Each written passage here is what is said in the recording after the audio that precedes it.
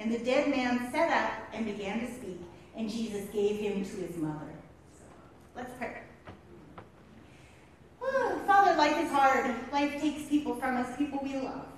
And we thank you that when you see situations like that, Lord, your feeling is compassion. The blood guilt, if there ever was any, in any situation, has been satisfied by what you have done for us. And we thank you that you take our hand and you say, here you are, you're alive.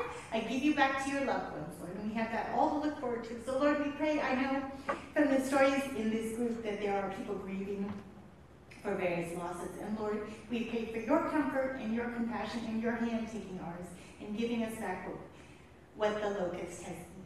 We pray this in Jesus' name. Amen.